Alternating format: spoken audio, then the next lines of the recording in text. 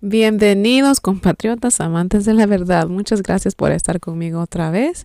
Muchas gracias por su paciencia. Muchas gracias por su apoyo.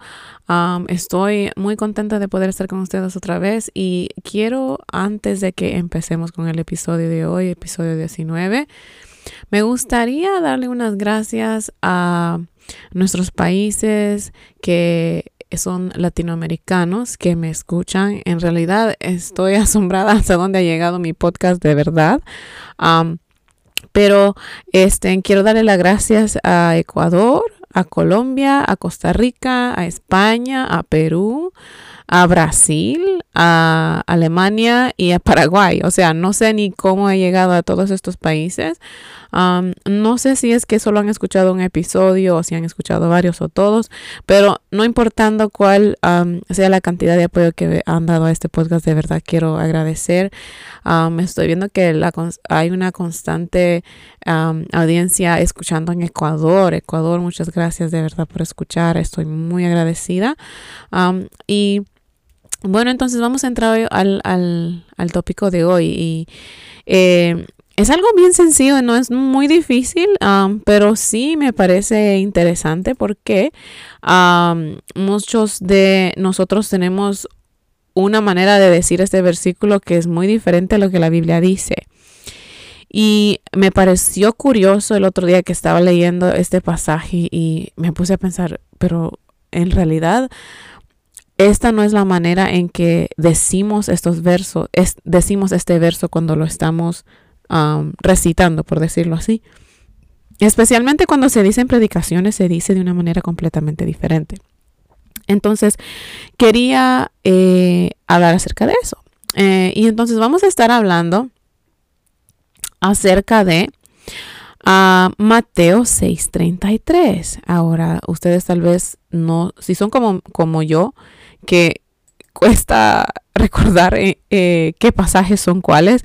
A mí me cuesta en realidad muchísimo memorizar en qué lugares de la Biblia están ciertos pasajes. Como yo les puedo decir que hay ciertos pasajes en la Biblia, pero siempre me cuesta recordarme dónde. Entonces, si son como yo, seguramente están escuchando que dije Mateo 6:33 y como que hay unos grillitos haciendo el ruidito de que, ¿qué? Entonces, se los voy a leer. Bueno, primero se los voy a leer como está en la Biblia y después se lo voy a recitar como usualmente la gente lo dice. Entonces, vamos a ver. Mateo 6:33.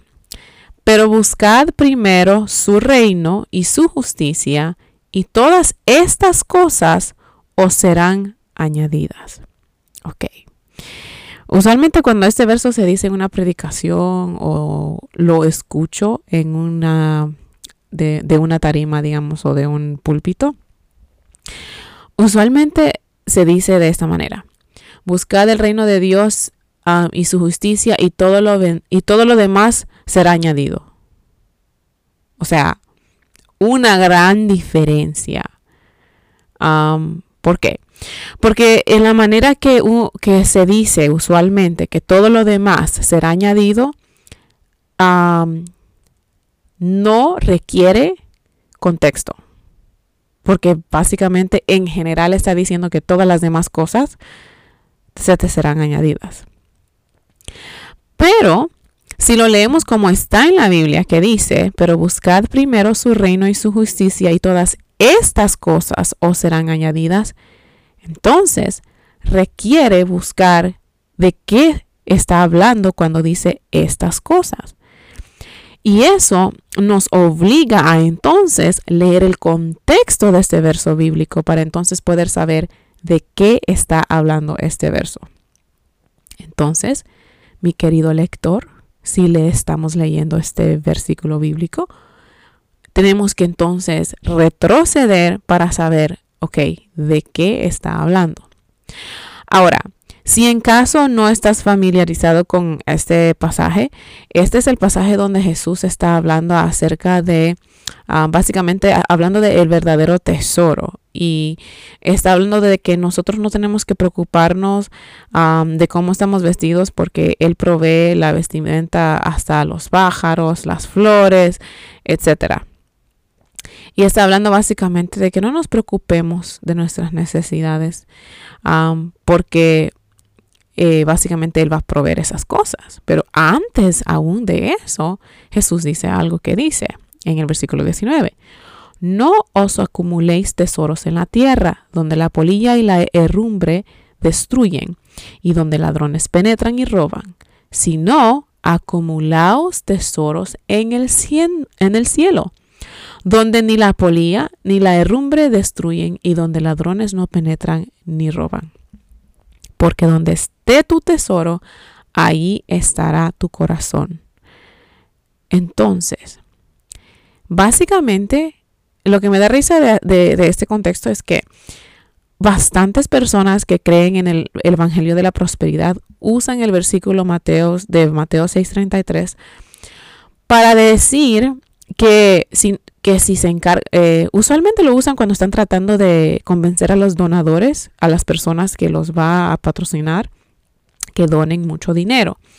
Y usualmente lo dicen que tenemos que buscar el reino de Dios y su justicia primero, y que todo lo demás será añadido. Y ellos redefinen, ¿cómo es? No. Redefinan, esa es la palabra, redefinan lo que quiere decir buscar el reino de Dios y su justicia. Y básicamente lo tuercen a que signifique que las personas que les donen, las personas que los patrocinen, entonces básicamente al hacer eso se están encargando del reino de Dios y de su justicia. Como, digamos, como decir que están manteniendo el reino de Dios, que el apoyo de ellos es necesario para que el reino de Dios sea cuidado. Y entonces después agregan, y si haces esto, entonces todo lo demás se te será añadido. En otras palabras, como implicando que si ellos donan el dinero que donan o los patrocinan, entonces todo lo que ellos necesiten en riquezas, Dios se los va a proveer. Entonces da una impresión de que, yo puedo dar cantidad grande para patrocinar a cierta persona, o darle donaciones porque Dios me va a proveer el doble o el triple, o me va a dar más de todos modos. Pero si vemos aquí, Jesús está haciendo el punto de que no tenemos que acumular tesoros en la tierra, que sino en el cielo. O sea, ¿de qué tesoros en la tierra está hablando? De riquezas. Eso es todo, de lo material, de las riquezas materiales. Entonces, es curioso. Porque después en el versículo 24 dice, nadie puede servir a dos señores, porque o aborrecerá a uno y amará al otro, o se apegará a uno y despreciará al otro. No podéis servir a Dios y a las riquezas. Y después entonces Jesús continúa diciendo, por eso os digo, no os preocupéis por vuestra vida, que comeréis o que beberéis, ni por vuestro cuerpo que vestiréis. ¿No es la vida más que el alimento y el cuerpo más que la ropa? Mirad las aves del cielo, que no siembran ni ciegan ni recogen a graneros. Sin embargo, vuestro Padre Celestial las alimenta. ¿No sois vosotros de mucho más valor que ellas? Entonces Jesús está haciendo el punto aquí de que no tenemos que estar ansiosos de nuestras necesidades, de qué vamos a comer, qué vamos a beber, qué vamos a vestir. Ahora, no quiero que nadie me malinterprete y piense que estoy diciendo que no tienes que ir a trabajar. No, eso no es lo que Jesús está diciendo aquí. Pero sí está diciendo que Él proveerá los medios para que proveer estas necesidades para nosotros. Ahora, después de explicar todas estas cosas, Jesús dice en el versículo 32, porque los gentiles buscan ansiosamente todas estas cosas, que vuestro Padre Celestial sabe que necesitáis de todas estas cosas. O sea, está haciendo el punto que ellos buscan, que ansiosamente los gentiles buscaban estas cosas, pero que nosotros tenemos que saber que nuestro Padre Celestial sabe que necesitamos tales cosas. ¿De qué está hablando? de las cosas necesarias. Está hablando de la comida, del beber y del vestir. ¿Ok? Y después entonces dice, pero buscad primero su reino y su justicia, y todas estas cosas os serán añadidas. Estas refiriéndose a las cosas que necesitamos, a lo necesario.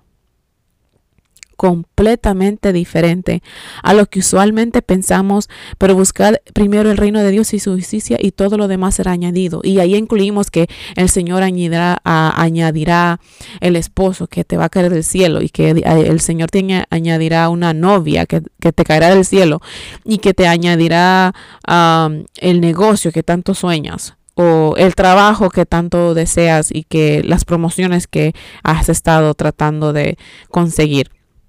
Y nada de eso va incluido cuando dice, y todas estas cosas os serán añadidas.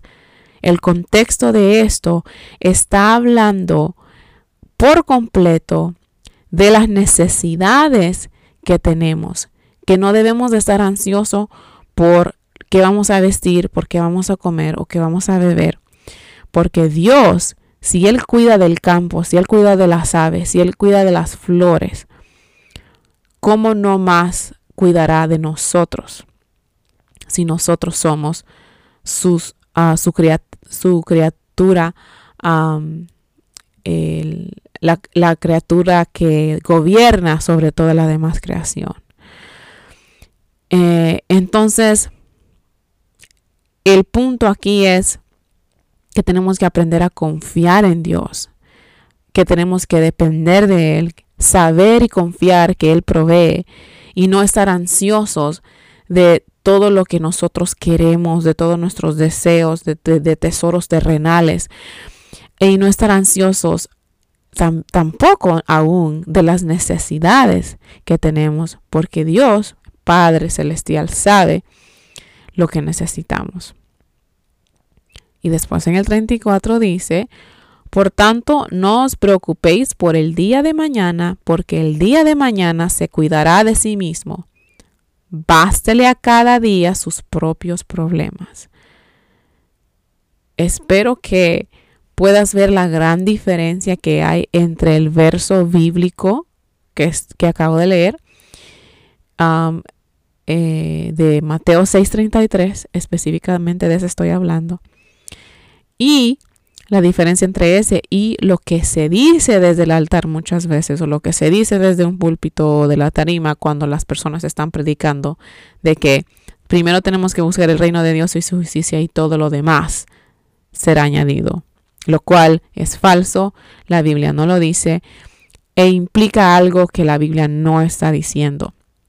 Aprendamos, mi gente, a leer el contexto de los versos bíblicos que estamos leyendo. Es demasiado importante aprender a leer pasajes enteros y no depender e interpretar un solo verso bíblico, porque entonces lo haremos fuera de contexto si no sabemos de qué está hablando el pasaje entero. Espero que esto les haya ayudado. Es un episodio más corto de lo usual, pero se me hizo en realidad muy fácil decidir hablar de esto una vez que lo leí y una vez que me di cuenta, wow, esa no es la manera en que decimos este verso en realidad.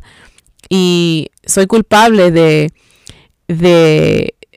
aceptar la manera en que se ha estado diciendo, porque aunque he leído este pasaje varias veces, no sé si es que mi cerebro lo estaba siempre leyendo mal o qué, pero en realidad hasta que lo estuve leyendo hace como 2 semanas, es que me di cuenta de que no dice y todo lo demás. No, dice y todas estas cosas os serán añadidas, lo cual entonces se me hizo fácil entender porque estaba leyendo todo el pasaje y me di cuenta, wow, en realidad este verso bíblico se ha usado fuera de contexto por tanto tiempo, y siempre he tenido un problema en la manera que las personas lo usan, porque obviamente estoy, ¿cómo se dice? Me he percatado de que Dios no se refiere en ningún momento a que nos va a hacer ricos terrenalmente, porque Él no está interesado en darnos riquezas terrenales. Pero nunca me había dado cuenta del error tan sencillo que se estaba cometiendo, y que ese error tan sencillo le daba a ese verso una implicación y una interpretación que es completamente falsa. Espero les haya ayudado. Muchas gracias por escuchar. Y una vez más quiero mandarles saludos a todos los países que me han estado escuchando. De verdad, estoy tan agradecida por su apoyo. Ecuador, Colombia, Costa Rica, España, Perú, Brasil, Alemania, Paraguay. Muchas gracias. Espero que me sigan escuchando. No tengo muchas personas que escuchan. Creo que lo más que he visto que en la audiencia es de 20 personas, pero en realidad no importa que sean solamente 20. Estoy dispuesta a ayudarles en lo que sea. Si tienen preguntas, me pueden encontrar en Instagram con el nombre es verdaderamente P, o en Twitter verdaderamente P, o si prefieren en inglés, Truthfully Think. En inglés, y Truthfully Think en inglés para Instagram y también para Twitter. Y espero que eso haya sido de bendición para ustedes. Siempre estoy deseando que amen la verdad, que no les importe, que la verdad les duela, que estén dispuestos a cambiar su vida y transformar su mente a lo que la verdad nos enseña, para poder ser mejores servidores de nuestro Señor Jesús en su reino.